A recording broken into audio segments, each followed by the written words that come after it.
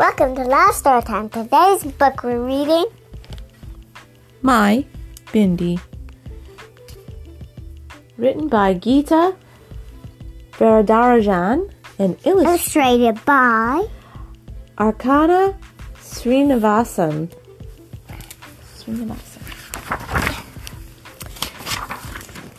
My mother, my ama, places a big red dot on her forehead. She wears a bindi every day, even when she sleeps. Amma says I should wear the bindi too, but I'm scared of Sam snickering at me, of Sally taking it off my forehead, of Sanya saying weirdo, even though Sanya is Indian too. But it's our culture, Amma says. There's nothing to be ashamed of. My father reminds me, you'll look so beautiful with the bindi on.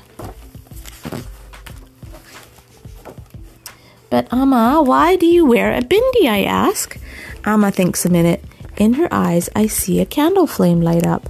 Then she touches her bindi and says, we are Hindus, and that's what Hindu girls do. It's our third eye right between the other two. It looks inside you and protects you. I wonder deep down what she means. You'll feel it, she says, when you wear it. That night, I toss and turn in bed and dream of the big red dot on Amma's forehead. As I get dressed for school the next morning, Amma walks in with a box in her hand. A smile flickers across her face. Then she says, Divya, my dear, the time has come. Choose one. I swallow hard and look inside Amma's beautiful bindi box. I see a galaxy of bindis, like a million stars in the sky. Some are like raindrops that dazzle in the morning light. Some are like half moons, brilliant and bright. Some swirl like tops whirling in loops, and some shine like lone stars in the dark sky. I search through them all, and each one is so beautiful in its own way. Then I see it, the perfect one, a blazing sun, a sparkly round orange one with a shiny stone in the middle.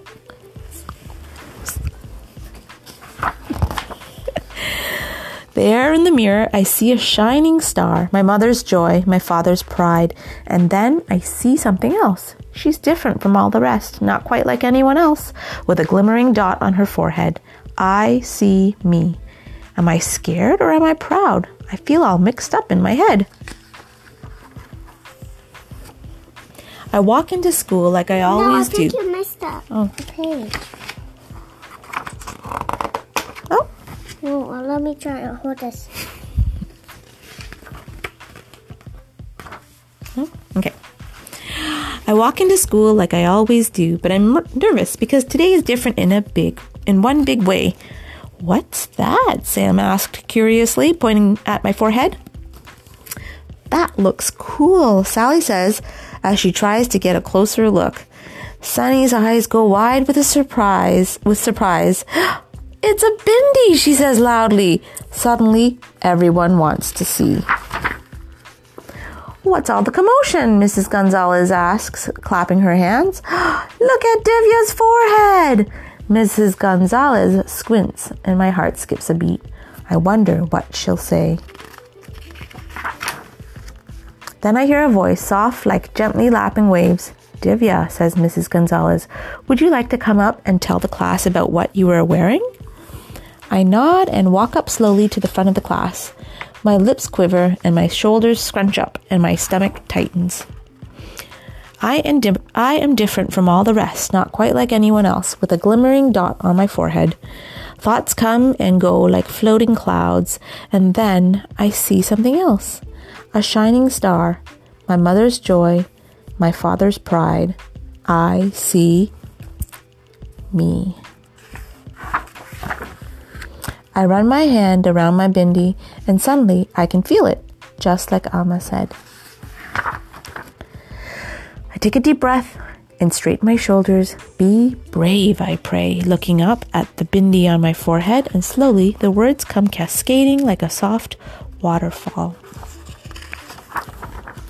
This is my bindi, I say. It's more than just a dot. It's my third eye, right between the other two. It can see inside me and protect me. I touch my bindi and I know I am not scared anymore.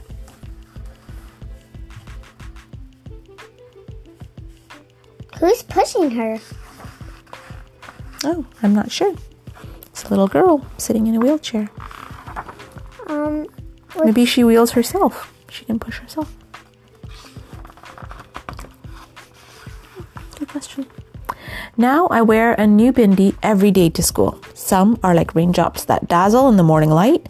Some are like half moons, brilliant and bright. And some swirl like tops whirling in loops. And some shine like lone stars in a dark sky.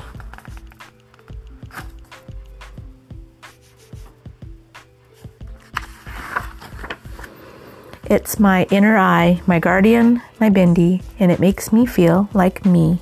And I can't imagine my life without it. Why could I never wear a bindi? Because bindis sound like they are for people who are Hindu. Who are those? Well, let's read about it. It says, the bindi is worn by many Hindu girls and women in India and derives from the Sanskrit word bindu, which means drop. It is traditionally worn as a red dot between the eyebrows, a spot that is considered to be the nerve point in the human body that releases energy. In ancient Hindu tradition, it signifies the third inner eye, and the two physical eyes are for seeing the outside world, while the third focuses on the inside. Red in Hindu culture is also a symbol of prosperity, hence the red dot is considered an auspicious sign. Today, not everyone strictly follows the tradition of wearing a bindi. For some, it has become a fashion accessory, but for many, it remains a powerful symbol and a tradition that families continue to pass along to younger generations. The red dot has been replaced by all kinds of colors and shapes, and it can be oval or a triangle and can be encrusted with glittering stones or studded with beads. I remember the face of a little girl I met while on a school visit in Edison, New Jersey, and she was sitting in the front row during the assembly, a wide smile on her face and a bright, shiny bindi on her forehead. The image stayed with me for a long time, and it became the inspiration for the story. I find that some youngsters of Indian ethnicity in America are reticent to reveal their traditions. As they live up to the model minority narrative, the idea of assimilating and fitting in is conveyed to them at a very young age. I wrote this story to give every little Hindu girl the courage to embrace her culture and traditions, just like that little girl in Edison with her wide smile and her bright, shiny bindi. And then the illustrator wrote something too. Said, my sister and I grew up as Hindu kids who went to the convent school run by Christian missionaries, as did many others in the 70s and 80s in Bangalore. Our classmates were also largely Hindus with a few children from other faiths. And yet, when our father urged us to wear bindi, we almost always refused because we thought it was uncool. Even though we were very much in India, we still resisted bindis. Patu bavadas, a traditional South Indian silk skirt and blouse, and many other traditional Indian clothes. We wanted to wear jeans and t-shirts and short skirts and pointy shoes with heels that click-clacked on the floor when we walked. It was many years later in my mid to late 20s that I began to have an appreciation for things traditionally Indian. As the years go by and as I get more comfortable in my own skin, this journey of reconnecting with my roots continues. So, the transformation that Divya goes through in this book is an ongoing process for me, and one that will go on for many years more, peeling back layer upon layer of everything that makes me, me.